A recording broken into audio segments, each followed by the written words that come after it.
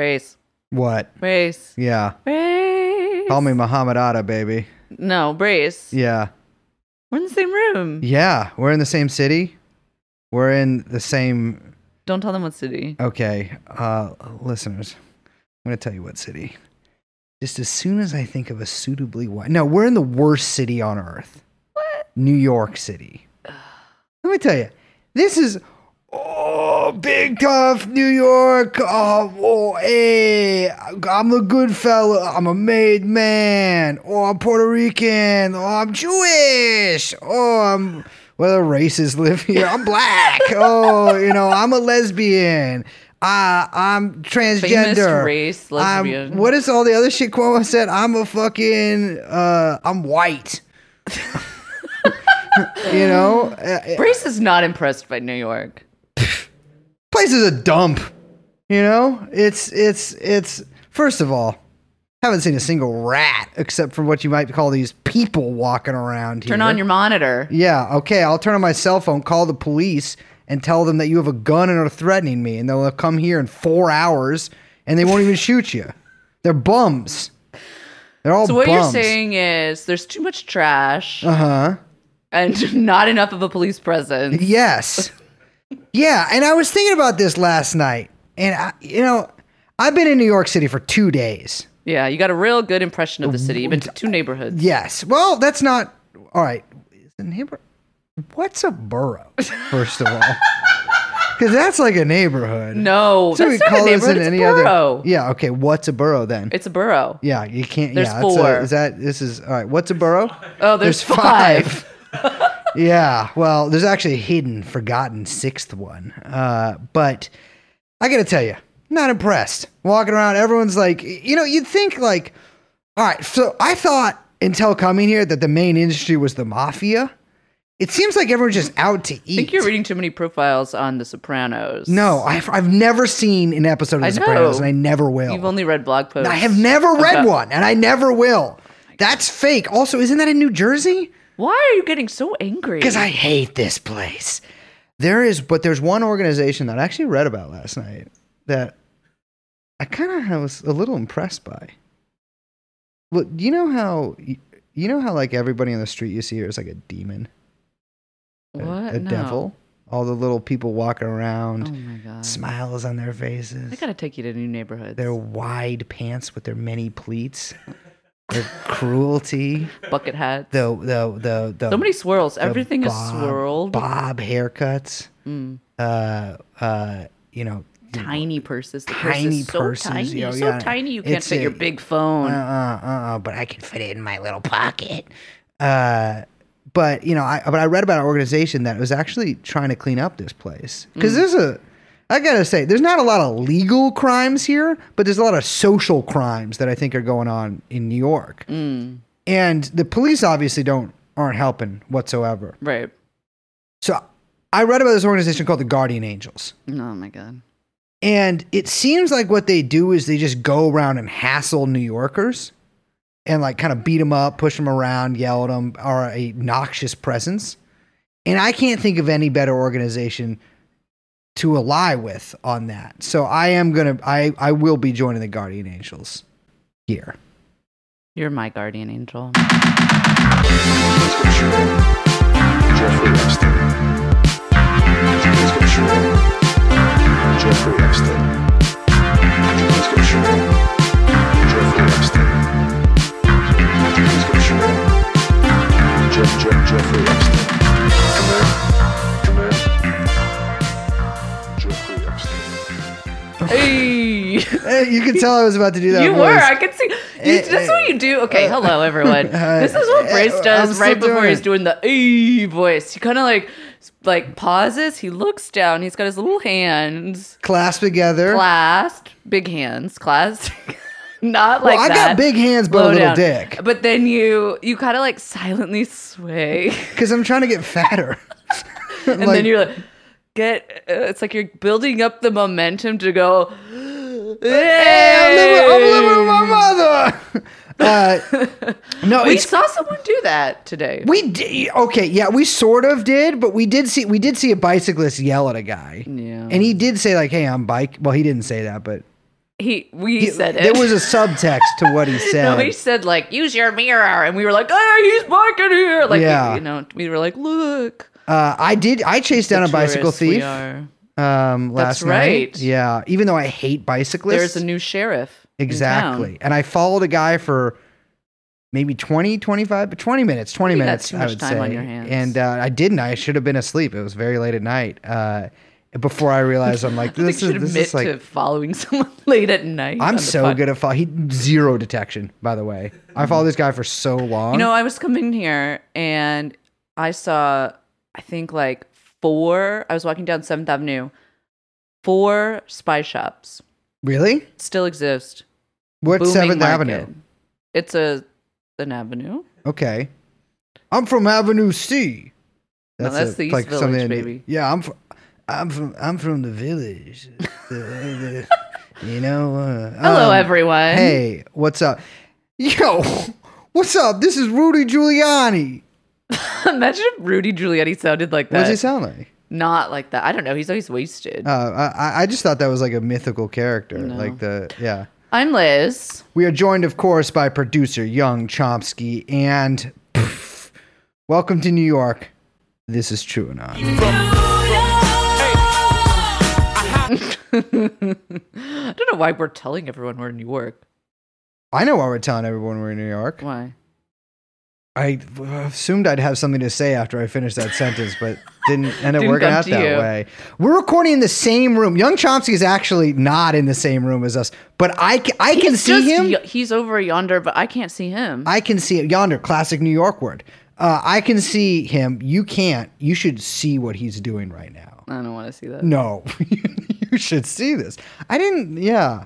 Well, anyways, I guess this episode is sponsored by Tushy, the portable bidet that people sometimes have. think it's By the way, portable. I'll be real. I turned on your bidet when I went in the fucking bathroom there.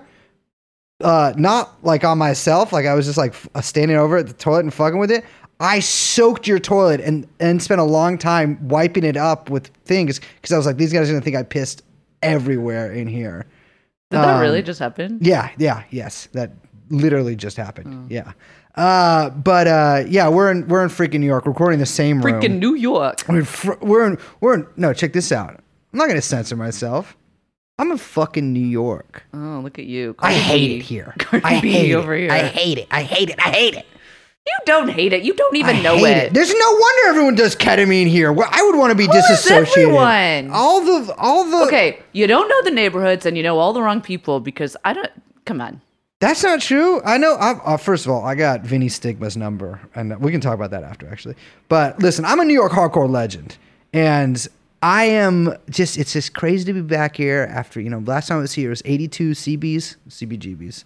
Oh, I love Played a CBGBs. great gig. I'm wearing their shirt right now, trying to fit in. Yeah, actually, Liz right now is wearing. I can't. What she? What people? What did they? I don't know what people in New York wear.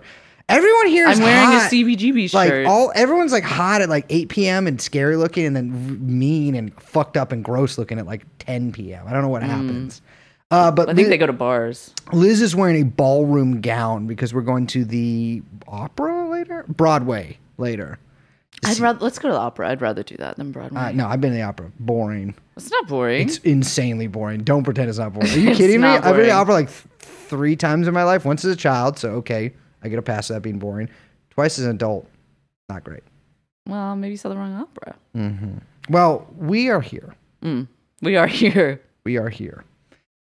I like talking to you. I mean, we I should know, roll the I just interview. wanna This is gonna keep be a long going. episode, but yeah, we have with us today from what they actually call the New York of Missouri, St. Louis. They call it that because it was actually subject to a pretty devastating terrorist attack on September 11, 2001. But people didn't really care about it because most people think Missouri is actually in Canada. But we have with us here Devin O'Shea. Well, actually, he's not here. Yeah, I'll why are be you real. lying? We're here. We're here. He's in not St. here. Louis. Yeah, he's in St. Louis. He's calling in, and we are going to be talking about. Well, if you made it this long, you'll find out.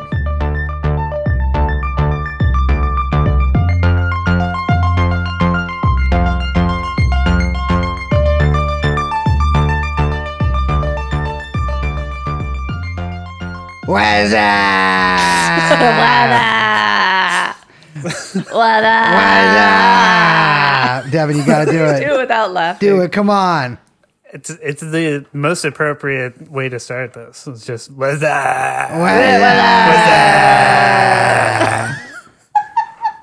What's up, Dilly Dilly, my friend? I actually missed the whole Dilly Dilly ad. I just saw What's it. Dilly Dilly? I think they did like a Dilly Dilly kind of thing. You know, none of my business. I don't actually. I don't watch ads. I only watch ads. Yeah, well, that's the difference between a man and a woman. Women watch TVs for the ads. Guys watch TV for Schitt's Creek. We have with us here today, cracking open a cold, actually burning hot Clamato. Just boiling. It's so hot. Oh, it's burning his lips. They're all fucked up and chapped looking now, but he still can do the episode. We have with us returning guest, Devin O'Shea. Devin, welcome to the show, bud. Thank you so much for having me back. Dilly dilly to all the listeners. Dilly dilly listeners.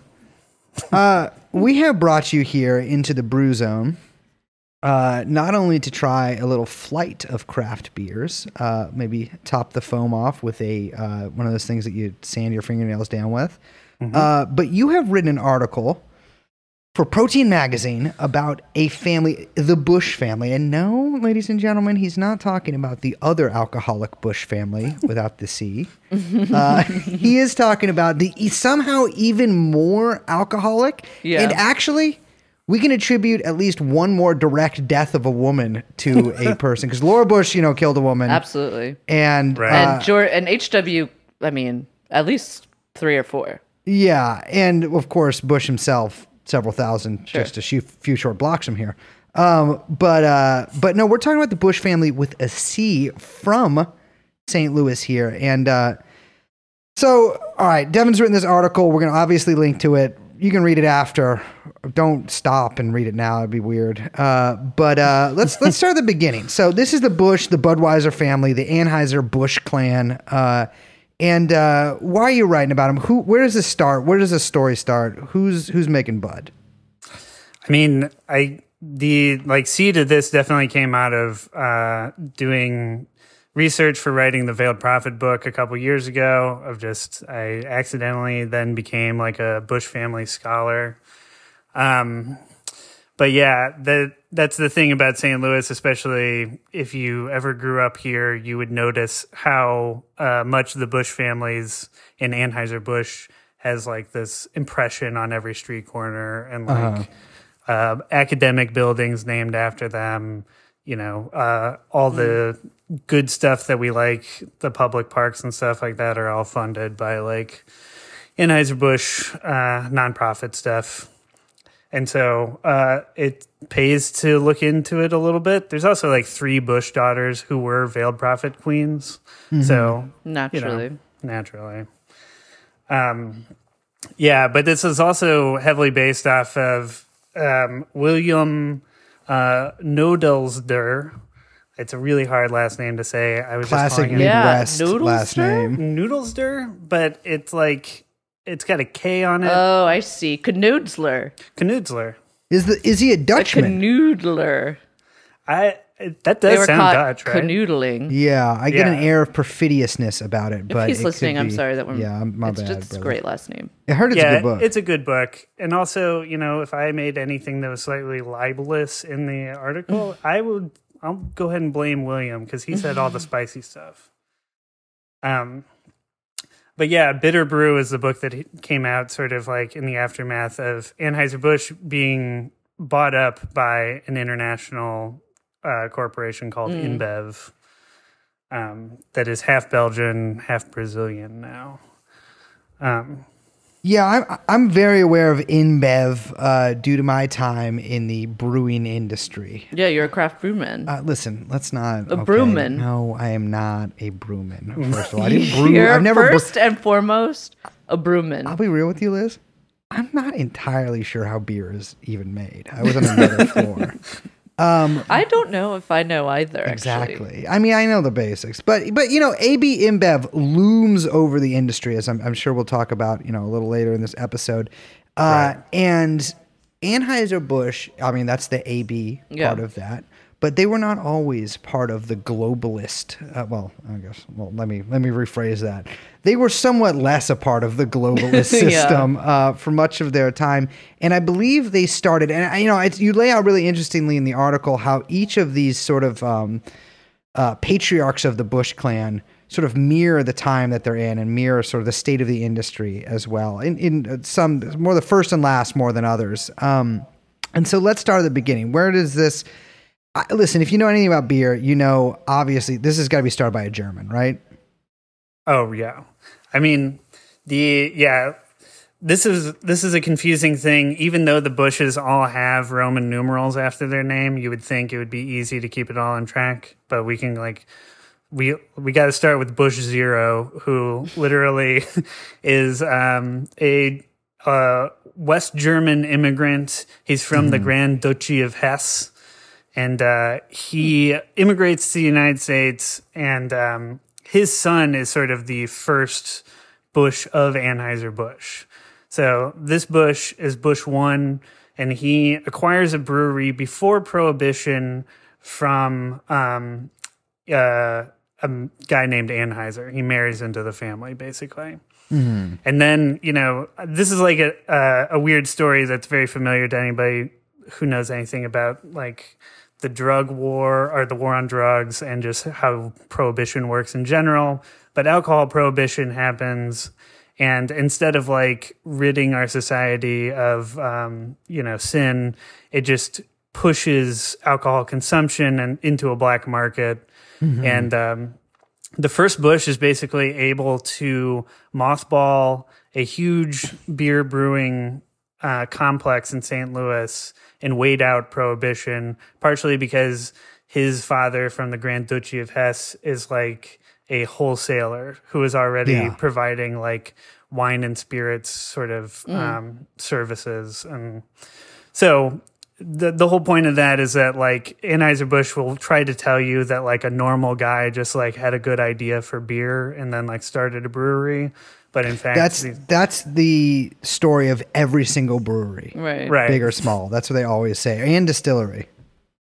Yeah, it's it's the equivalent of doing a startup out of a garage. Mm-hmm. Yeah, totally.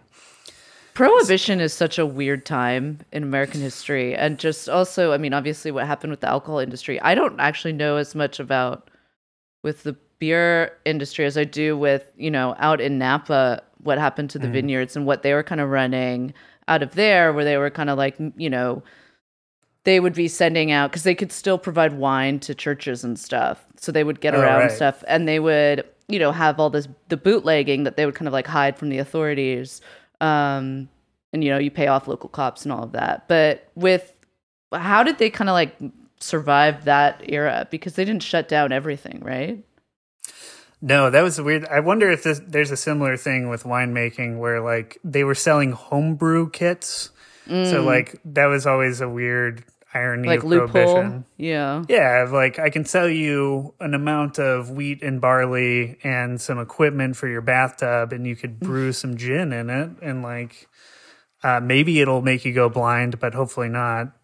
That's crazy because, you think of Prohibition as being super strict, but back then they don't even ID you for if you want to buy some barley and stuff. But now if you just want to buy some maybe kinds of matches that have chemicals in them, or if you want to buy a certain kind of medicine at the drugstore, you can only buy one, and you have to show your ID in San Francisco, even though it's maybe you're actually really sick and need to buy 20 boxes.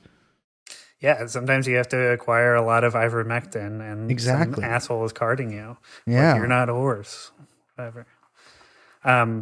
So yeah, that was one of the big ways of getting around it is just homebrew kits. And then St. Louis, crucially, is at the intersection of the barge industry on the river and also the railroad industry. Yeah. And so a big thing is happening at that time also, which is what if we had a train with refrigerated carts on it? And sort of right at the end of Prohibition, Gussie is able to, or not Gussie, Gussie's the next one, but Adolphus is able to shoot out of the gate after Prohibition. All of these guys are named Adolphus or Adolf or Coors. Coors, yeah. It just, I don't know, something about that West German Anyway, so after Prohibition ends, they're able to like triumphantly come out of the gates with a fully functional brewery faster than anyone else can get it together. This is like a big thing in the like hive mind of Anheuser-Busch because they still use the horses in the carriage as like triumphantly returning, to the bars. And honestly, everyone loves beer. It's like the easiest thing to market in the world. Yeah. So it's like a big point of pride. Like the Clydesdales are just a big symbol of St. Louis. And a lot of working class people, you go and hang out in your like local bar and everybody has a sense of pride that at the bottom of every Anheuser-Busch logo is like brewed in St. Louis, Missouri. And it goes all over the world. And that really happened under the next guy, Gussie. But a big thing is just that the rail network allowed for Anheuser-Busch to shoot out into the rest of the country really quickly. Same way that Milwaukee is kind of on the transit network. Right.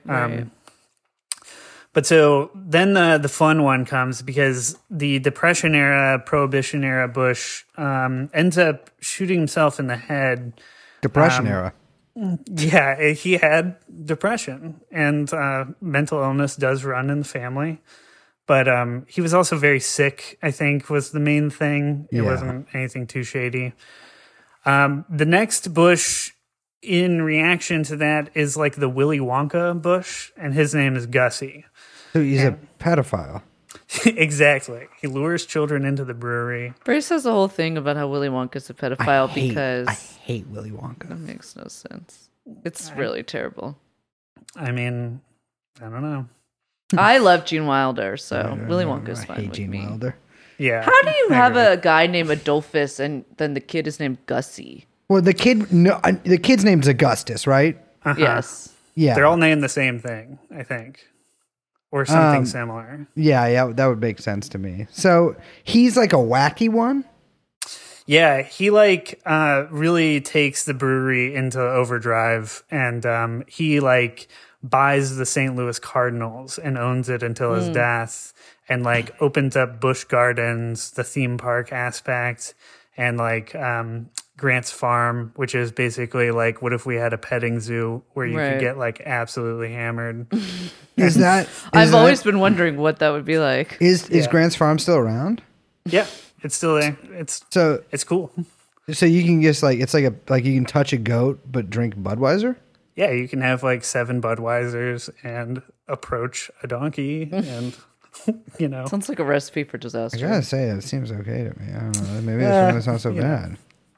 I don't know. It seems wholesome-ish in places. But it's like a staple here of just like, it's a fun thing to do on the weekend.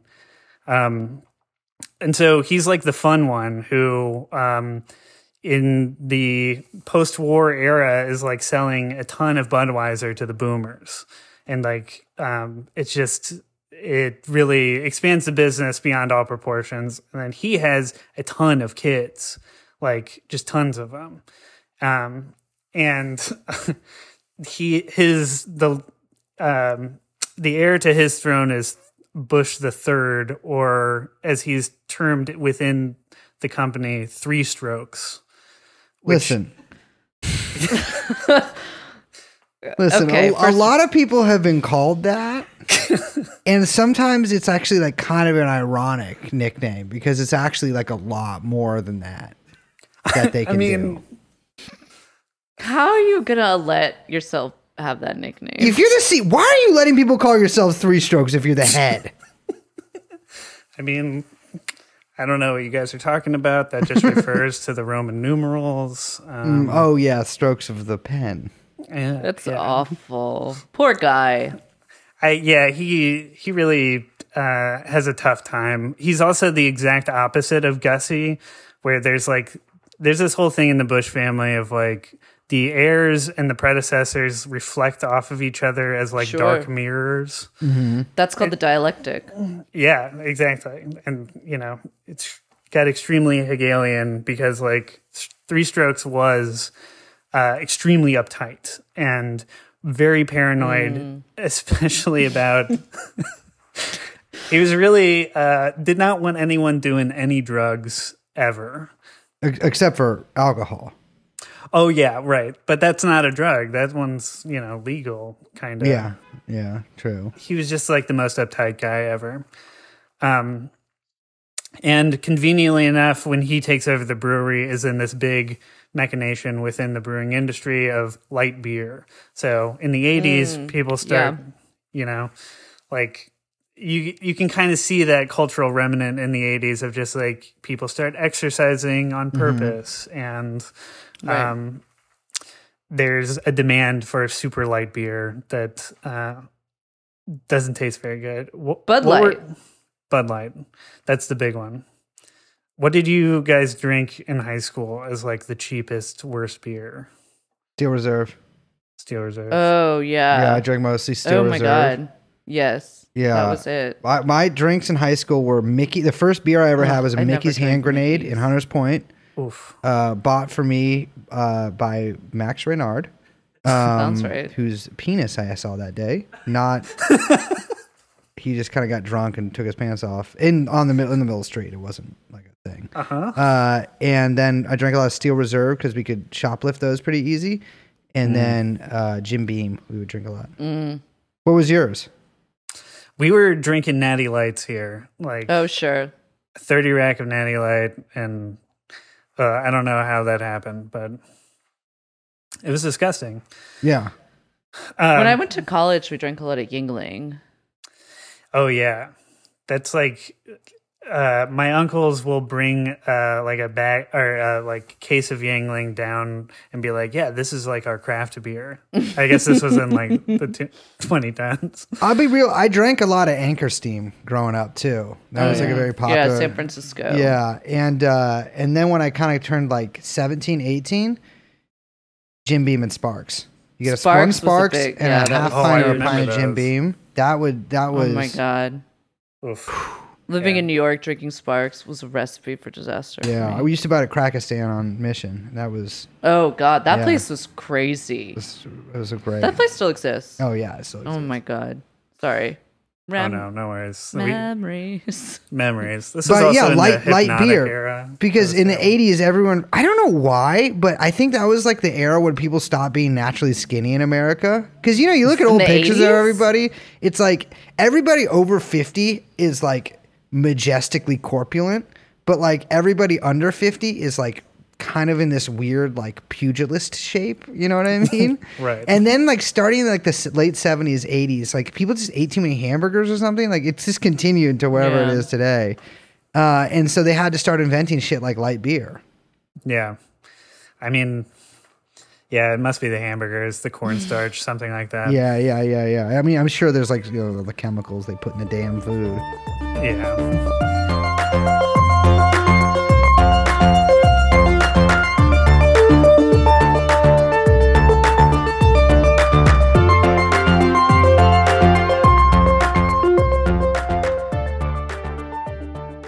But I mean, that segues perfectly into the next era of Bush, where like Three Strokes in the 80s era.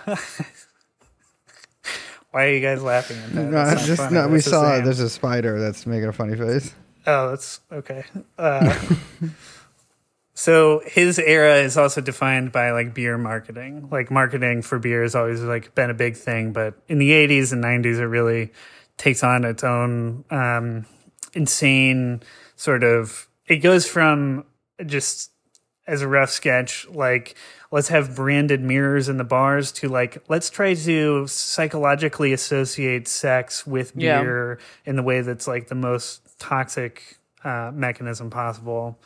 My uncle had Budweiser Babe posters above his hot tub. Oh yeah, that's a real uncle move. Yeah, I will say like It was like in a like wooden, I don't know, outside. I don't know what that would be, but it was like in a like kind of like had a little bit of a, I don't know, kind of like a pergola sort of situation. Yeah, And just like all, I remember looking up and it was just all papered with Budweiser girls, like those kind that you see, those posters that you find at the liquor store. I think you can think of it like this. Like you have Billy D. Williams going from saying like works every time with Colt 45. And to just being like, to just having the girl that it works every time on in the ad instead like, no, you don't need Billy anymore. Right. Yeah. You don't need advice. You can just, it's just an image picture. So, yeah, this gets into, I think, the main character of the essay, which is Bush the Fourth, who's the son of Bush the Third. So Bush, I don't even know where to start with him. This guy's crazy. An incredible character. In the essay, I started with so Bush the Fourth goes to, I believe it's the University of Arizona, not Arizona University. Those are different. But he is basically a guy who shows up to college with this entire beer kingdom behind him. Yeah. He's got a Roman numeral by his name. He has a fake ID at age 19. He's the typical kind of frat guy, but imagine the insane power that would come from going into a bar and saying, everyone have like a round of my family's beer, Budweiser. Yeah, exactly. Absolutely. Yeah. Just unfathomable power in the college setting. So, but things go quickly wrong for Bush the Fourth. One night he's at Dirtbags and he has, I think, 7 Tom Collins drinks, and he and a waitress who works at Dirtbags named Michelle Frederick are going to go to another party with some friends. They get in a car. Their friends are in a different car. They sort of speed off into the night, and no one sees them at the party. And then the next morning, the Arizona police show up to Bush the Fourth's apartment where they can hear like music playing inside, and they go in and there's like guns everywhere, and he is like pulled out of bed with like blood all over him. And it turns out that like earlier that morning, there's a report that there's like a flipped sports car in a common place called, Dead Man's Curve. What? Let me stop you right there. Sure. How many Dead Man's Curves are there? Because every town has a Dead Man's Curve. Everyone's got a Dead Man's Curve. I think the one near Santa Cruz is called like Devil's Curve or something. Well, there's Devil's Slide, Devil's which is Slide. the one that's in between what San Francisco and Pacifica. Or Pacifica and Half Moon Bay. I think it's Santa Cruz and San Francisco. I can't remember. Well, no, it goes in between Pacifica or Half Moon Bay, whichever one it is. But there's like too many dead. I gotta say, if you build a curve and people nickname it Dead Man's Curve, do some road work. Change the curve. Yeah, that was an engineering flaw, Yeah. That you're trying to paper over with just a name. Exactly. But also, if you know of Dead Man's Curve, it's not like, hey, let's try to drive as fast as we can around Dead Man's Curve. The other thing is that they find Michelle Frederick's body close to the wreck, who was left there for the whole night.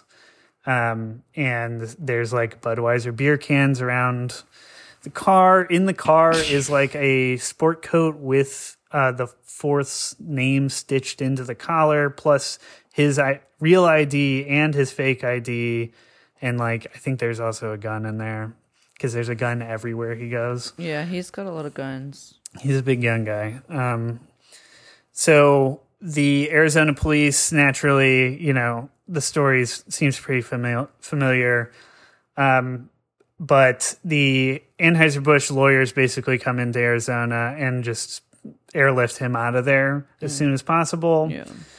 And then his story is that he's got like head trauma and that he can't remember what happened, and maybe they were in a car accident. Traumatized. Oh yeah. How far is it from that place and where he was asleep in his bed? So yeah, I'm not sure how he got back there, if he just like walked. It doesn't seem like that was very close to where he lived. Yeah, it's funny how, this whole thing, these characters have almost become cliches themselves. I don't know if you watch that show Succession, but I was reminded of that, and these kind of, obviously the writers like drew a lot, I think, from the Bush family, with the theme parks and, clearly the kind of fail kid murdering a young girl in a drunken car accident. But that it's all kind of reminiscent, or it pulls from all these sort of kind of like dinosaur dynasties that have built American industry. Yeah, it's very reminiscent of Succession, and just the way that like wealthy families can provide enough resources and a bubble for their kids to grow up in, where like nothing can ever touch them, basically.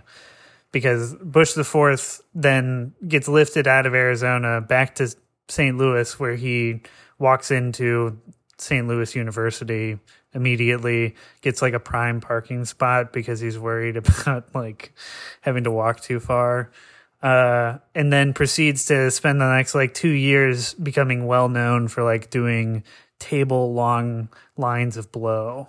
Well, hold on. How long are these tables?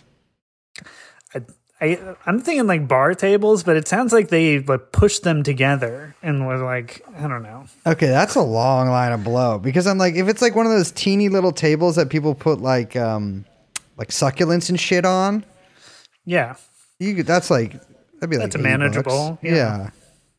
But yeah, an actual table seems expensive. Yeah, the way that Bitter Brew kind of phrases it is like he develops like a little gang of other rich kids, and then they go around to all the bars in St. Louis and sort of like he has a guy who will go into the crowd and pick out a girl for the Fourth and be like, hey, do you want to come party with one of the Bush kids? That happened to my friend with Eli Manning. Oh, really? Yeah, someone who I can't say, but yeah, she went to a camp with the Mannings when she was a kid, and they were already like pretty famous because of the college, because Peyton was already a big college star and Eli was a big high school star at the time, and she was like approached and said, "Oh, the Eli Manning of the Mannings wants to talk to you." Oof. Classico rich kid move. Well, and of course that also, I think I've told this story in the podcast before, happened to me and the Killers. Well, it didn't happen to me. It happened with that's right. The band The Killers. It happened to some girls I was with. I was just the one who went to the Killers hotel room. Well, somebody told me you had a boyfriend. I want to be clear here. I never had sex with anyone from The Killers. I want to make that like really. Why are you giving me that look? I don't think anyone thought that. Okay, like we've like fucked around and stuff, but like it wasn't God. like.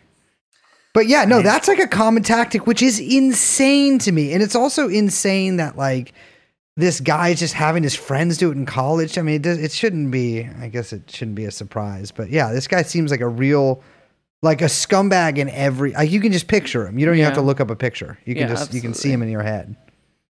Yeah, because as the table lines of blow era is going through, the hospital in Arizona just like, oh, we lost all the evidence from the car wreck. We like send it through a centrifuge on accident.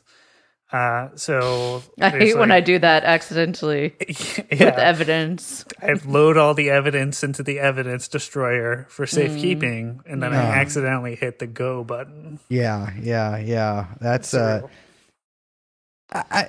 what's strange to me is like the evidence in this is his wrecked car. Yeah. Several cans bearing his family's last name, which it's Budweiser. But a jacket with his full name on it. And a dead woman he left with that night. You know, I'm not a lawyer or anything here, but it seems like enough evidence to probably get you somehow. I mean, maybe if you were a son of a lesser beer distributor, maybe that would be enough to at least get you in a little bit of trouble. Or, you know, another thing is like, perhaps if I'm getting airlifted back to St. Louis by the most high-powered lawyers in the country, I would go to an AA meeting. I would maybe try to calm it down a little bit. But instead, the Fourth develops this habit of, in St. Louis, right on the river, across the river is East St. Louis, which is like the industrial corridor, which is also where all of the strip clubs are.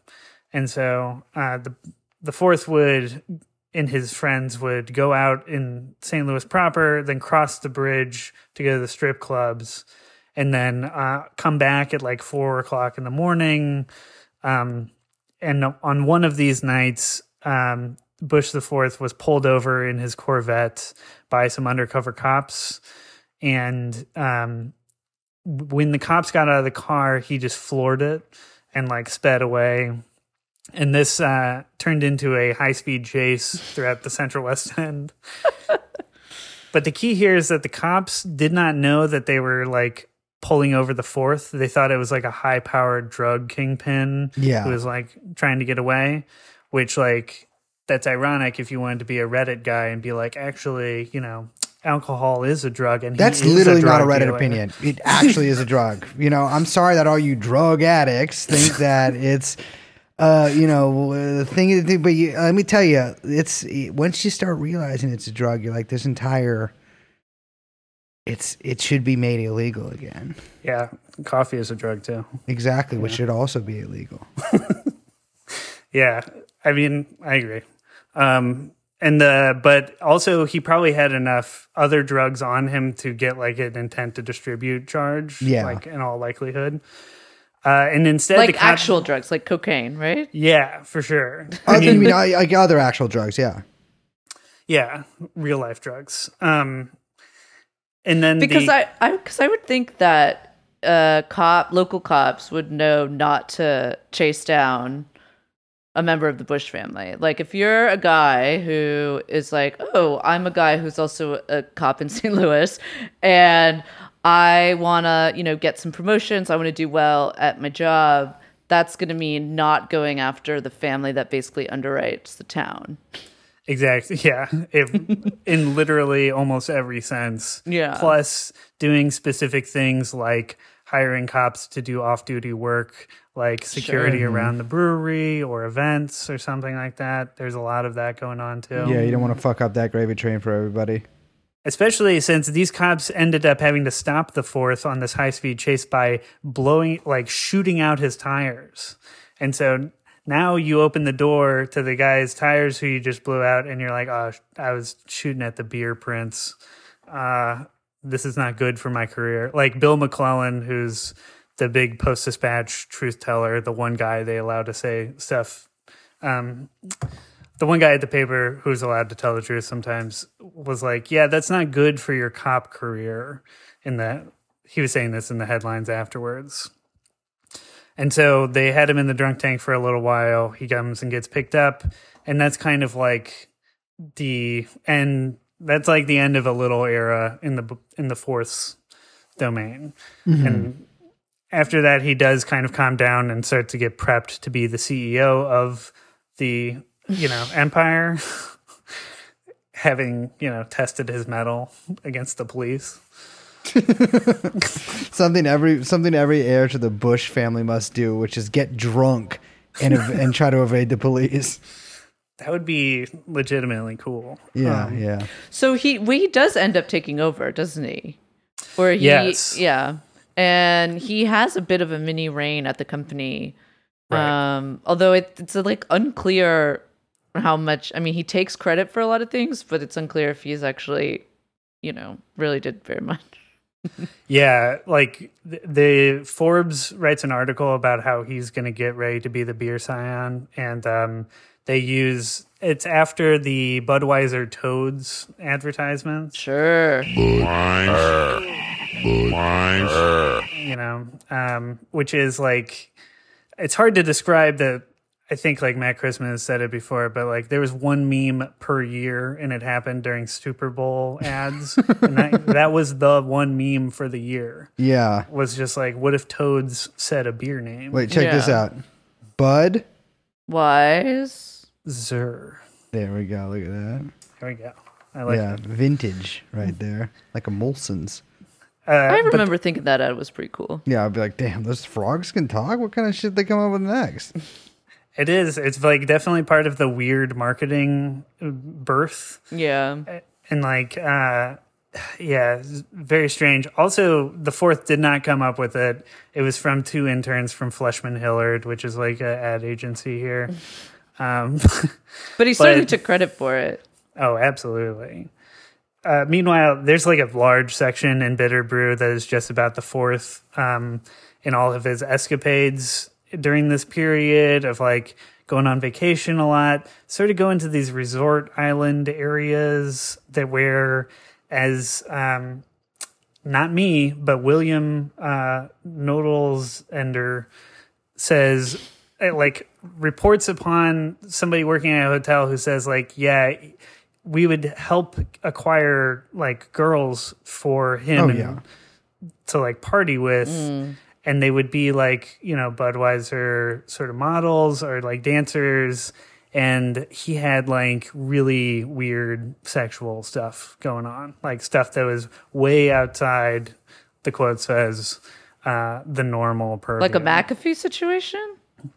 It sounds like that, yeah. That's, like, I mean, unless you're getting even more far out there, that's about You usually can kind get of further out than McAfee. You kill them and have sex with them or something. I don't know. That's further out, I feel like. But He also could have done that. the thing is, too, and this is I think an important part of the Bush 4 story. The man tweaks, and once you start introducing chemsex into things, no disrespect that. to a statistically significant portion of our listenership, things can start to get a little funky with that too. And so, who God knows what he was up to there. that's, yeah, I don't like that term. That's, Yeah. it's really dark.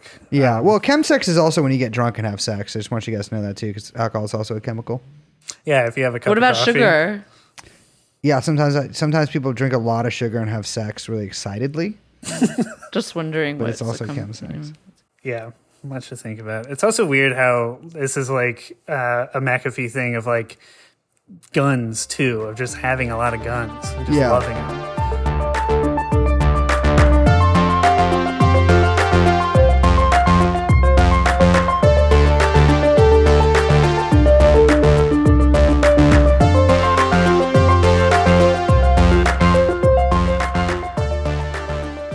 So the end of the or I guess another point of Bitter Brew also that I had a bone to pick with is that the narrative in St. Louis and advanced by most of the business press is that the fourth is the one that ruined the company and was unable to stand trial in front of the shareholders.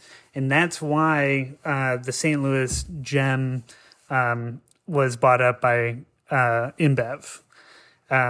There's like a crucial shareholders meeting where the fourth like can't stand up straight when he's giving a speech, and that's So the man basically- likes the product too much. He's too It's a much testament to how good it is. honestly, it's that good. Imagine how many Budweisers you would have to go through to achieve that state. It's a lot. 45, 35, around there. Oof. It's so disgusting. Yeah, so then I just remember in this period in St. Louis, like I knew a lot of families who literally worked at the bottling plant or drove the trucks or worked in the corporate office doing the marketing. And the corporate office is completely liquidated after the 2008 sell-off. And all the bottling works and all that stuff is still there. It's unionized. It's a good job.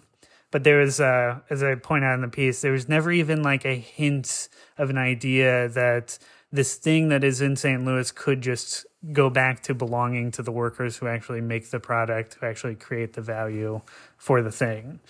And like it's just a real shame because I think, as we'll probably talk about, like the distribution network is kind of like the most important aspect. Yeah. So then Bush the Fourth ends up in his like country cabin after this, sort of in hiding. And then there's some goings on in the paper where his wife named Adrienne Martin. Adrienne is a Budweiser model, swimsuit model, which is a common theme here. And her son, one of the housekeepers reports that her son is allowed to walk around the house that is covered with guns and like weird stuff going on in all the rooms. and he has social services called on him. Eventually, the cops like break into his house to see what's going on. There's like a big raid about it. And then later, not long after that, Adrian Martin is reported dead in the house of a drug overdose. Oh, Jesus. Yeah, so it's another, dead woman in the periphery of Bush the Fourth's life. Then in 2017, the most recent thing that happened after Bitterbrew came out is that one Monday afternoon in a busy office park, Bush the Fourth landed his helicopter in front of like a Rural King in the parking lot that's full of like lampposts that could easily eat a propeller, and was like too high to fly it away. Which the cops really wanted him to do. Like they really wanted like, get out of Swansea. We don't want like the beer prince here. But they like breathalyzed him. He had zero, but he had a bunch of guns and prescription pills on him that he gallantly tried to pin on his new wife, Donna move. Wood. And so he got basically put back in the headlines as the folklore thing I heard about this was just like, yeah, he got too high and tried to fly himself to the hospital to get treatment for being too high. A self-airlift. Right. That's Yeah, wow. Do you know how expensive a ambulance ride is? So he's trying to actually save the city some money there. Uh-huh. Oh, smart guy. Yeah. So that's kind of the end of the Bush the Fourth's story, but also, as we'll talk about, then in 2020, the Bush Family Brood gets greenlit by MTV as a fun Bush family reality show. Except this doesn't have anything to do with the main Bushes. It's all about the Billy Bush Jr., who is a cousin. I think he's a cousin of Three Strokes. So he's like one removed. What? I just can't take that guy that nickname seriously. It just makes me laugh. Yeah, I will say, when I looked this up yesterday, no one who appeared on the show has a Wikipedia. So, like, I don't think we're dealing with, like, the actual titans of industry here, just sort of like some people that some money rained down on. Well, it's a really interesting family because, like you said, it's, at the beginning, your piece really does, like, track these sort of, kind of different decades of, how this family kind of reflects the changes in, American industry. And as it, reaches this, as the family is like basically dissolving into, I don't know, just like a drug helicopter airlift spiral or whatever, like shootout at the Ozarks, whatever this guy is doing, the world economy is crashing and the company gets sold off to, into the multinational company that it is now that owns it. And the Bush family, what's left of it, or the kind of remnants of it, are kind of like refracted out into these like ancillary cousins who now trade on it, on the name and the kind of whatever relationship that name still has to this sort of, vision of a bygone, industry, how that was tied to this like idea of America, the Budweiser like plant and fortune and family that they then trade on like some MTV reality show that literally no one even knew existed until we read about it in your article. It's remarkable how it kind of all tracks these sort of larger shifts and changes in, the underlying political economy of the country. It's very strange, and I took a bullet for everybody by watching every single episode. Okay. And it's so boring. It's like not even a good kind of boring, but it's just these are bland kind of kids. It's like if the rich kids at your high school made a reality show about their life. Are you kidding me? How could you not like episodes with titles like Jake's Makeover, The Sex Talk, Texas Size Drama, which I actually watched a portion of, Gussie's 23rd birthday, not, of course, There's a new Gussie, a tiny Gussie. the next steps polo player. and groundbreaking. We start off with 456,000 viewers for the first episode, and we end with half of that. That is not great ratings right there, let me tell you that. Yeah, I checked out their Instagrams, which are very weird. The Billy Bush Jr., that's the main, right? Yeah. He has a monkey, and I have to say that when you see a rich guy with a monkey, that's not a good sign. Not a good sign. Trouble will follow. They're not supposed to be pets. No, they're equals. Instagram really is the place where they're trying to trade this Sure. currency, though. Like the girls are trying to become like Yeah. equestrian influencers. Oh, kinda. interesting. Yeah. And then Gussie, the Billy Bush Jr. doesn't seem to want to be in the public eye anymore. He moved to California and is like surfing or Yeah, something. he's in the boo. Yeah. And the one who, or then the littler one, the blonde one, Gussie, and Haley have a spin-off right-wing talk show on the local FM station. And they named this, the name of their show is Behind the Bush.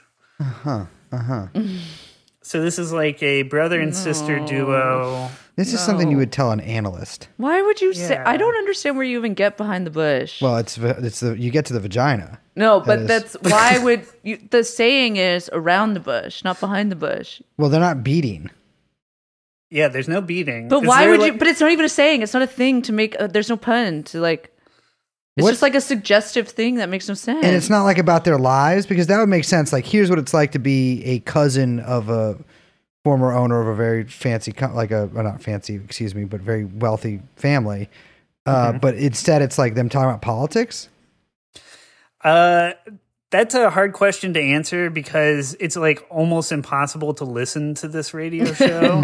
Yeah, Unless people have you're- said that about this one too. So it's it's I mean, this one is on multiple platforms. To listen to Behind the Bush, you have to listen in on your FM radio at 9:00 at night on a Saturday in St. Louis. oh So it's terrestrial radio. Yeah, and it doesn't seem like they're uploading. I think there's one episode that they uploaded to the website and the radio station is really cool too, because they're like on right after a guy who's like Kill 'em Dan in the shootout hour. Like Kill 'em, Dan. Man, St. Louis rocks. it's dope. Everyone likes it here. Yeah, so they're trying to become. I mean, Gussie Bush's favorite thing is like Don Jr. He thinks that that's like the smartest, coolest guy you could be. Yeah, the part I watched of that reality show, there was a lot. It was basically like a family of Don Juniors. Yeah, absolutely. They, you know, you shouldn't feel bad for them because they spread like an anti-vax stuff, and they're just, you know, kind of. That's the thing is like Liz and was saying, like he's kind of saying in the article, it is sort of astounding how these like the generations sort of mirror exactly like what the zeitgeist, I guess. I hate to use that word, even though it's just a reference to my favorite movie of America, because, you know, especially these sort of last, I guess all of them, but like, you know, you had, you know, Gussie, who was so like, you know, had this sort of like, you know, like basically adults in the like 40s were basically children, right? Like they just were like, they thought Coca-Cola was like the greatest invention in the world and stuff like that. You know, like they had childlike, they were like all like wanted pies and stuff. And, you know, then you get to this sort of like dour businessman kind of guy. And then you get to this like ad agency, like, oh, we're going to do things a little wacky. Also, I'm on cocaine kind of guy. And then you sell it off to InBev in 2008. And that's the InBev thing I wanted. And then, of course, then you have like just other random members of the family who are trying to be influencers, and then radio show hosts, political radio show hosts, which are basically podcasters. And I think that the InBev stuff is really, I mean, I sort of know the most about that. And that really, like, having worked in the beer industry as there's no difference between me and people who sell cocaine. I'll be honest with you, because both are harmful products that kill people every day. In fact, I would probably say that beer kills more people than other drugs, including heroin, which, unlike beer, comes from the earth. Wait, wouldn't it be people who make cocaine? Yes, I'm like a person who makes cocaine paste. But it's Dave Infante has a really good article up that I read. I remember when we were doing like the Anchor Steam stuff. AB is like, so the whole thing with the craft beer movement, I'm sure, considering this is a podcast, 99.9% of our listeners are IPA guys. Ugh. Stop drinking that stuff. I gotta be honest with you. I don't know what the fuck. I know what it stands for. Couldn't tell you what IPA is. What does it stand for? India Pale Ale. Oh, that's right. Of course. Yeah. Pale ale. Never liked beer. Pale ale. Yeah, I like liquor. Just, learn about wine. Yeah. In fact, you can just work at a brewery for several years and never figure out what an IPA is. No one's going to make you learn. But working in that industry, it's like a big thing that I learned about was like AB InBev's total power over it, right? Like, so InBev is the like Belgian Brazilian firm that's itself a combination of Belgian Brazilian brewing conglomerates that bought Anheuser-Busch in I think 2008. And proceeded to like totally dominate the not only the beer like market in general, but the craft beer market too. AB owned or AB InBev owned craft beers sell more than independent craft beers. So like just craft breweries owned by AB InBev sell the most out of like everyone else combined. Yeah, makes sense because of distribution stuff too. Well, the thing is, and craft beer stores started as a reaction against big beer or whatever. We were talking about this before we started recording. It's like this very 90s kind of ad bustery way of like, we're going to stick it to the man by making our own. We're in Portland. Right. I'm not like other girls. I'm like a cool girl. I make beer kind, Yeah. Ugh. Absolutely. I mean, they even mentioned in that article that they went out to Anchor to see what was going on in like 1994. And they came back and said, oh, yeah, the thing that's going to happen is craft beer is going to be cool and it's going to overtake AB. And it's kind of like this was the move that the Fourth could have done if he was, ready for duty. It's the same thing of like the invention of light beer or the end of Prohibition. Right. It was like the event that could have happened. It was the new market that was popping up. Exactly. Yeah, and they did buy a few craft breweries, or at least invested in them while the Fourth was in there, but like not to any significant degree. It's only after InBev buys them that they start snatching up fucking everything. I think Goose Island was like their first big one. Yeah, that was a big one. Well, that's the big move of like these private equity. I mean, it's basically private equity, these big, massive multinationals that are governed by just like different kind of capital centers. The only thing they can do is buy up different entities and grow and grow and grow that way. They're not making investments into like production. They're just buying up properties that then they either strip of substance to turn into intellectual properties, and there's lots of value, brand value for certain things in that mode, or they just amp up the distribution, change the manufacturing, and something like Goose Island, or Anchor was bought by Sapporo. Yeah, Sapporo. That's a big one, right? We're their only. Well, yeah, Sapporo is much smaller. Like is it Asahi? I forget. That's a different kind of beer.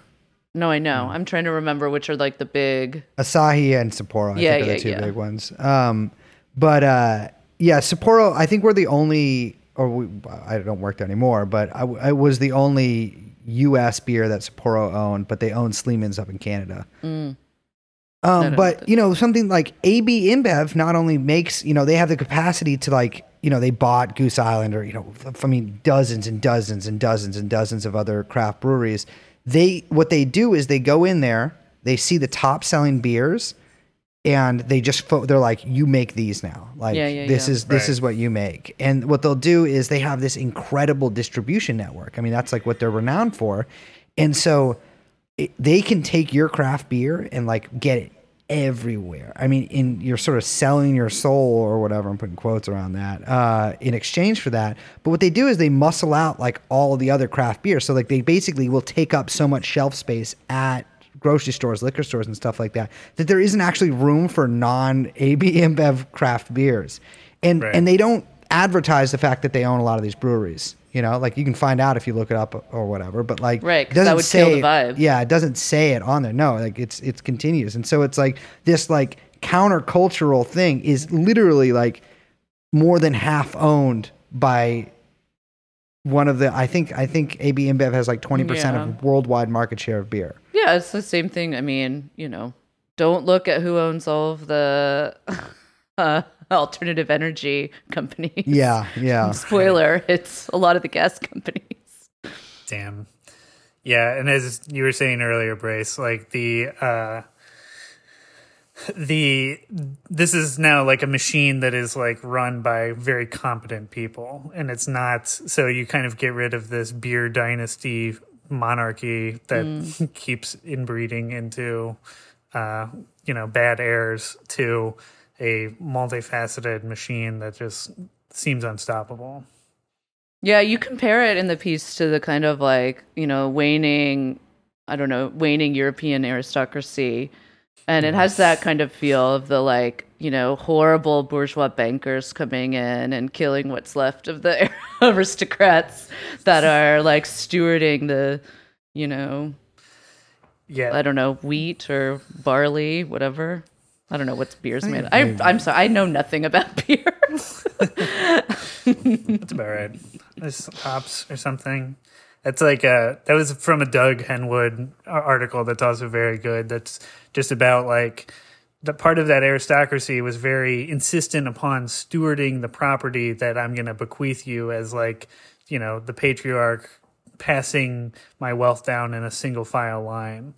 And that like that's just something that in this corporatized era we really don't have. And like I don't know. I also tried to make the point in the piece that like this should be very upsetting to the children of the rich right now. Like it's impossible to speak to them politically, basically. But it's like, well, your life is going to be worse because of climate change, even if you're able to pay your way out of it.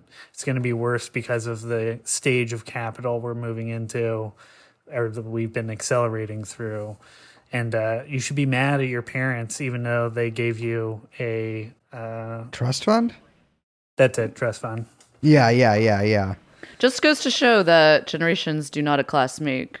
Mm-hmm. No, and what's pretty astounding about all this too is that like it's not astounding. Actually, it's very much not astounding. But it's like, you know, Budweiser is still like this American brand, right? Like, I mean, Budweiser has the American flag cans. Yeah. And like, but there's this like sort of Busch family without a Busch, you know, like, or without an Anheuser-Busch. Mm-hmm. I mean, I'm sure some of them maybe have some like bullshit jobs at the company. I don't know, but like they're certainly not in charge of it anymore.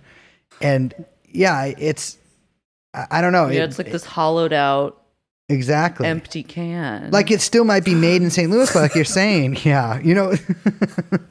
Wow. I'm thinking sometimes you call there's a term we describe some people as dented cans, which I've always really like. Yeah, I'll tell you what it means after. Okay. But it's a sobriety thing. You drug addicts wouldn't understand about it. But yeah, I mean, I mean, even at Anchor, right? Like Anchor, the first craft brewery, and it's not the first small brewery, but it's like the first brewery that like started like the craft beer kind of trend going. Mm-hmm. That was, I mean, it was started, you know, in 1896, I think, by like I'm sure a German immigrant, I can't remember. And it was bought by Fritz Maytag of the Maytag appliance family in 1965. Mm. And he ran it in this like really patriarchal way that like, he like was the steward of it, right? And I'm not saying that in like a way that's like even bad. Like it was a good place to work. He paid people really good because he didn't want a union. And like people had a lot of loyalty to him. I mean, that does not seem to necessarily be the case with the Busch family, but like, you know, just as an example of this kind of stuff, you know, he sells it, he retired, or like he goes to can't remember exactly what year, but like sometime in the past decade, he sells it and then goes and like focuses on his wineries. Sells it to these two like kind of like tech bro-y guys. They fuck it up. I think their plan was to like kind of strip it and sell it, but they were like too shitty to do that. So they just end up selling it at a loss to Sapporo. And, now it's like we were part of like this, we're the first part, but we were part of Sapporo's North American strategy to buy breweries and to like get more tapped in with the North American market. Tapped in, exactly. That's my podcast about craft brewing, Tapped In. Yeah, it was, and it was, and you heard, I mean, of course, the two guys who, sort of had it between Maytag and Sapporo fired a lot of the old timers. But the guys that were still there and making like a lot of money per hour, which was fucking fantastic. These guys had a lot of loyalty to Maytag and like they knew their boss. And now it's like, you don't even have that, right? Like there's not even a guy, like I couldn't tell you who owns Sapporo. You know what I mean? I probably could a couple of years ago, but I can't tell you right now. It's like you don't even have like they don't even have the decency to like have a name or a face or whatever. Yeah. Right. They're just entities that are owned by other entities that are owned by other entities. Exactly. Yeah. It's they also rebranded the Anchor Steam bottle and it looks Oh yeah, that's awful. it looks really bad. Yeah. You can't change a classic. Can't change a classic. Damn. Yeah, it does all remind me of Succession a lot. But yeah, the Bush family is definitely one of those. Well, it's just I keep wanting to say Bush, like extra pronounce the C in the CSH or whatever. But the Bush family is definitely one of the kind of prime. I don't know. Yeah, fallen. Dynasties. Yeah. Extinct animals, giants. Should be a lesson for all those rich families that think they're unbreakable. Only takes one generation, Yeah, no, and it really a shit does. ton of cocaine. Yes. a lot. And a helicopter with guns in it.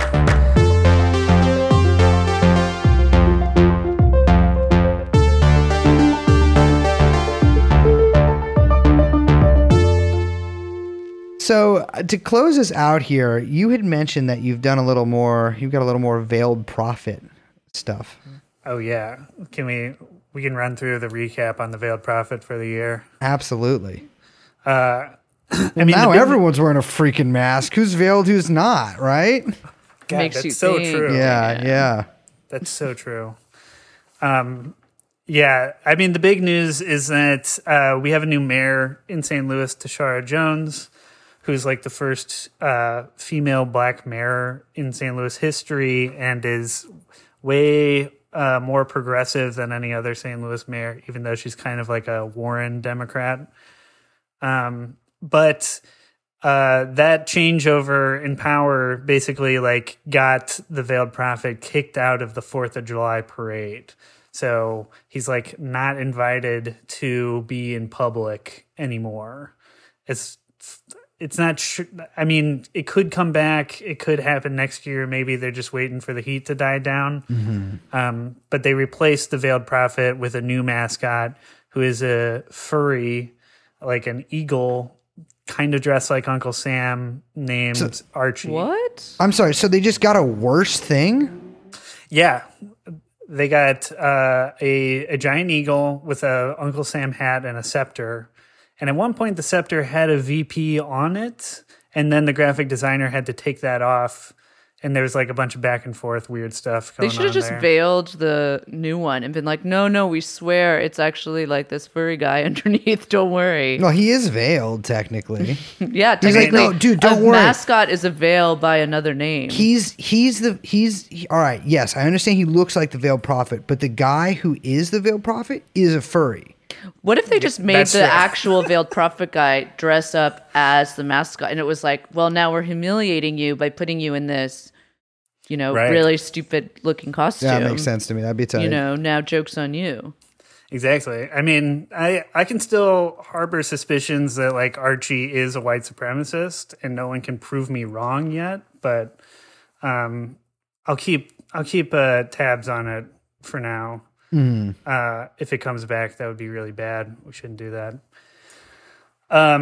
There was also this weird thing that happened where a guy was like, a guy emailed me out of the blue and was just like, "Hey, Devin, you're the Veiled Prophet guy, aren't you?" And I just got divorced.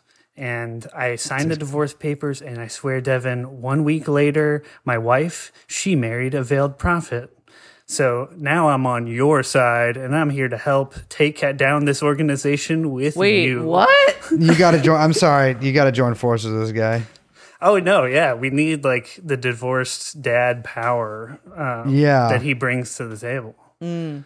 So, yeah, this It's like is Captain Planet, but the ring that he has is divorced dad. well. Actually, he actually doesn't wear it. He still wears it because he's like, "I'll get her back." Yeah. right. He has to pawn it for an alimony payment. Yeah. He's wearing like one of those like black bands that like I don't know. You probably don't see these, but like every Instagram ad I get is for like your daily loadout, and these guys always have like these black bands instead of a wedding ring on. We can change the subject. I want to hear more about your Instagram ads, Brace. I don't. I already told you about the last one. We don't have to. We can just keep moving with this. I mean, all power to the divorce guy. I like him. He did send me a lot of names of people who are probably in this situation and a couple stories that are unverified, but we'll keep an eye out. Yeah, this seems like some good leads for you to follow up on. Yeah. And then there's, of course, Mark McCloskey, who is still running for Senate. In Missouri, our choices for senator are a Democrat who shot a commercial where he was like, had a gun because he was in the military and he was going to shoot it at something. And then he goes, I wouldn't do that because I'm not a Republican, and like doesn't fire the gun. Yeah. Wait, sorry. He's in the army in this commercial, and he's gonna shoot something, and then he refuses. Yes, this is Lucas Kuntz, who. I'm sorry. What? Maybe I should have led with that. Sorry. What's Can we his name? get a? Guys, I don't want to be vulgar on the radio. Wait, his name just is say Lucas Kuntz. just say his name. It's Kunce. Kuntz. Dude. Brother. This is the What best the that the Missouri fuck? Democratic Party can muster. Here's the thing. I don't advise anyone voting Democrat ever, except for in this case, You because gotta get Kuntz we in. need a Senator Kuntz We need a Senator Kuntz. We need it. Absolutely. Yeah, because for feminism. well, it's also like finally we get the answer. What's behind the bush? Oh, there you go. Look at that. Look at Full circle. that. Look at that, yeah. Look And at that's why we call him the broom. And No, they do not call me that. Mark McCloskey is, of course, the man armed with a military-style assault rifle, famously pictured outside of his St. Louis estate. Yeah, one of the funny things about that, Lucas is running against Mark, and then the other choice is Eric Greitens, who was famously removed from office when it came out that he tied up a woman he was having an affair with and took pictures of her and threatened to blackmail her with those pictures. You don't want and then Right, that all right, came out. So the choices are bad. But Mark is funny because things don't seem to be going well for the campaign. He had to have this whole thing where he got sued by all the photographers from that day of the protest because he tried to use the protester photographers' images. And so he had to restage the entire thing with his wife. no. Are those pictures out? Yeah, they're out because he like went and got Christmas cards printed using. It's a whole thing of just like copyright infringement stuff. And so they restaged it where And this time he shot the protest. No, I'm just kidding. yeah, and he shot the photographer. They do have better trigger discipline in the staged photographs. Yeah, I'm looking at it now. boo. He's got a proven record of defending Missouri, fighting for Trump. Number 2, Stop Critical Race Theory, which is just a picture of 2 black men shaking hands. I'm not, and they're wearing suits. Take on China and balance the budget, pro-life, taking on big tech, break them up. Okay. Fighting cancel culture, and then that's That rocks. Yeah, this guy. He's got, yeah. Can't compete against a guy named Kuntz, though. Yeah, I mean, Cunts he's who yet- won't shoot his gun. Yeah. won't shoot his gun because Almost call him a he's pussy. dignified.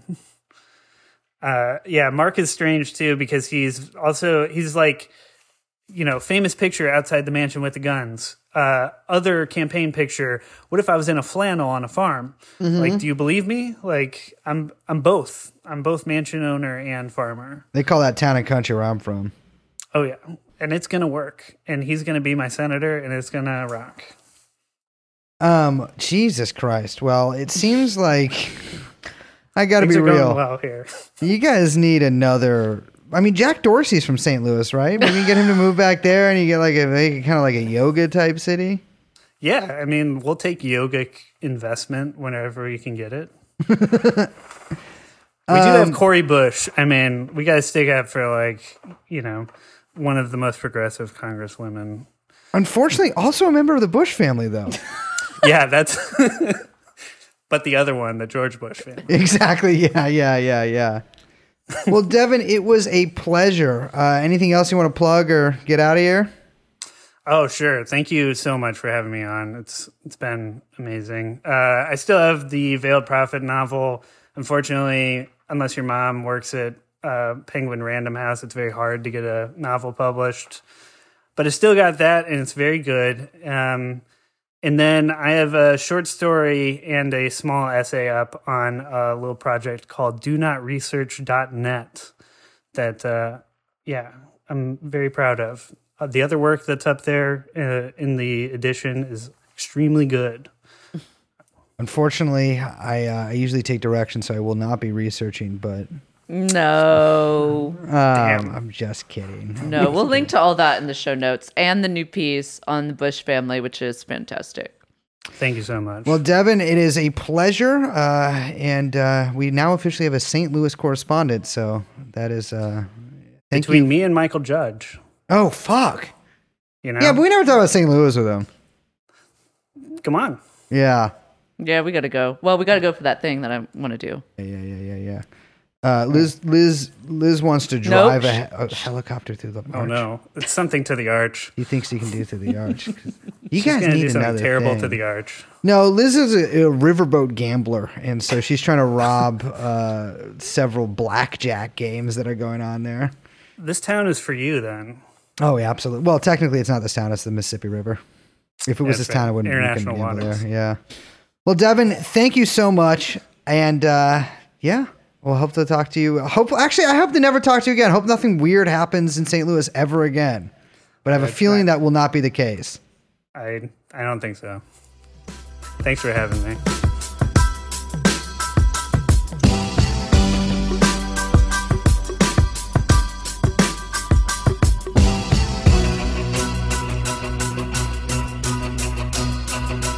In New York. Da, da, da, da, da, da, da, da, da, da,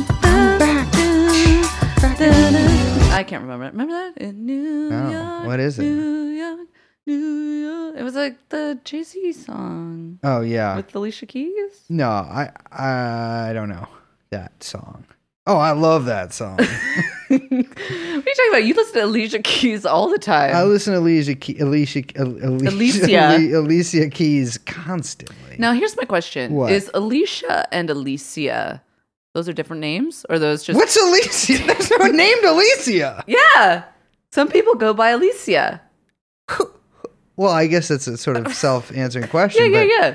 I've never met anyone. I have. met a lot of people with some funky freak-ass names. Yeah, that's not a funky freak ass name. Well, it's just Alicia said fucked up. You said that you can pronounce a name anyway. That's true. You can, but I'm saying no one does it. You can pronounce a way. People a do. name. People named Alicia. Okay, well. Alicia Silverstone. Alicia Silverstone. Yeah. Thank you. that's You true. have heard it. That's Boom, spelled with liar. That's spelled with that AE. Gotcha. That's like a combo Red-handed thing. in No, the little first of all, mousetrap. It's not little. The regular size mousetrap. It's actually the global average size of a mousetrap. First, wait, before we goof off too much, because I'm going to forget if we don't, I have to shout out some fellow breweries that have recently unionized. Of course, ILWU with Anchor in San Francisco. But over there in the Twin Cities in the Midwest, my boy Anders over at Fair State Brewing Cooperative, which was not a cooperative, it was just named that. People, they always name shit like that. And then there is Great Lakes Brewing in Ohio. And so those are the other two craft breweries that have unionized besides Anchor in the U.S., although I know for a fact that there's many others in the works. But unfortunately, that means that unions are now Reddit and soy. So I will be opening... Actually, you know what? I'm just going to hire some people here and then treat them like shit. Wait, what? We need some employees. No. Yeah, because, we got this mic stand right now. What if there was just a guy holding it for me? No. That'd be sick. And I'd You be know like, why? I don't want to manage anyone. I already got to manage you, and that's too much on my plate. maybe I should make some claims against you. Wait. If you're managing me, you're doing a bad job. I'm crazy here in New York. It's yeah, crazy you're like here. chasing people down in the middle of the night. I didn't chase him. I did chase him and got Yeah, off you're the like, bike. doo-doo, Yeah. doo-doo, No, doo-doo, dude. doo-doo, doo-doo, doo-doo. I was having a little bit of a thing. A little bit of a thing. Anyways, I'm here. I got to New York. I'm at Tisch. Tisch? Is that a The real school? Yeah, I'm here to come to Tisch. Is that a fashion? Rhode Island School? No, that's for theater. Okay, but I'm in I'm like costumes. That's Parsons. I'm here at Parsons. Or Pratt. I'm Because we're here in at Brooklyn. Pratt. I'm here at Pratt. I'm 19. Who's honking? Oh, That's what you got to say when you hear No, someone honking. no. Who's honking? He's sexually harassing you.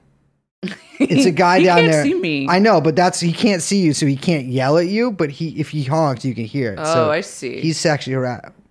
I don't know. Aren't you gonna? Yeah, tip of my hat. Okay, yeah, there you go. That's all that. Because if I'm catcalling you, just tip your hat at me. All yeah, and if you good. don't have a hat, do what I'm doing. Just Pretend you have pantomime. one. Tip of the hat. It's crazy though. A guy did come up to me last night, and I don't know if this is like, maybe this happens to a lot of people and just no one takes it, but he told me that they're selling the Brooklyn Bridge. No, they're not. What are you talking Yeah, about? the guy is like, I bought it from him for like $500,000, and I own it now. That doesn't mean anything. He said he's sending me the thing in the mail. It's crazy. I mean, this is the greatest city in the world. They're probably selling it in part of the infrastructure bill. I am so glad that I met you through the Pratt School of Design podcasting department. Liz, you were a graduate of Bratt College, right? I heard you actually graduated summa cum laude. I'm sorry, what? Summa cum Oh, baby Brace. summa cum. What? Sorry, am I actually saying that wrong? Yeah, summa cum laude. Someone's cum loud. It's crazy. I just make like loud ass grunts. Like, We're just going. This is gonna be a long episode. I'm so hot and sweaty right now. I know. We need Why to are we stop still going. doing this? Okay, let's end the episode. You know why? Because it's so nice Yeah, to talk to you I in know. person, which guess what? We're gonna be doing for some time now. I'll be real though. Once we stop recording, actually, we can just keep talking, and they actually don't even have to hear it. Well, yeah, but I'm just letting you know Well, that we're I'm gonna, still making my mind up about that. No, okay, you've convinced me with that smile that I can see. Because I'm not just watching a movie while we're recording like we usually do when we do it online. My name is Aaron Rodgers. I am joined What? here. Yeah, I'm joined here by You don't watch football. that's my real name, right? Don't bring up Aaron Rodgers to me. I'm mad. I don't know who that is. I'm Brace. Oh my god, he's like the biggest football player in America. Well, Tom Brady. Okay, I'm Liz. We are joined, of course, by producer Young Chomsky, the smallest football player in America. And the podcast is a production of Pratt School of Design's podcasting department, room 301. We'd like to thank the Pratt Studios for allowing us to use their facilities. And it's called TrueAnon, working title, but once the dissertation's all together and we kind of have this group project going, believe me, I will see you all at the Bowery. We'll see you next time. Bye-bye. Please go shoot Jeffrey Epstein. Please go shoot Jeffrey Epstein. Please go shoot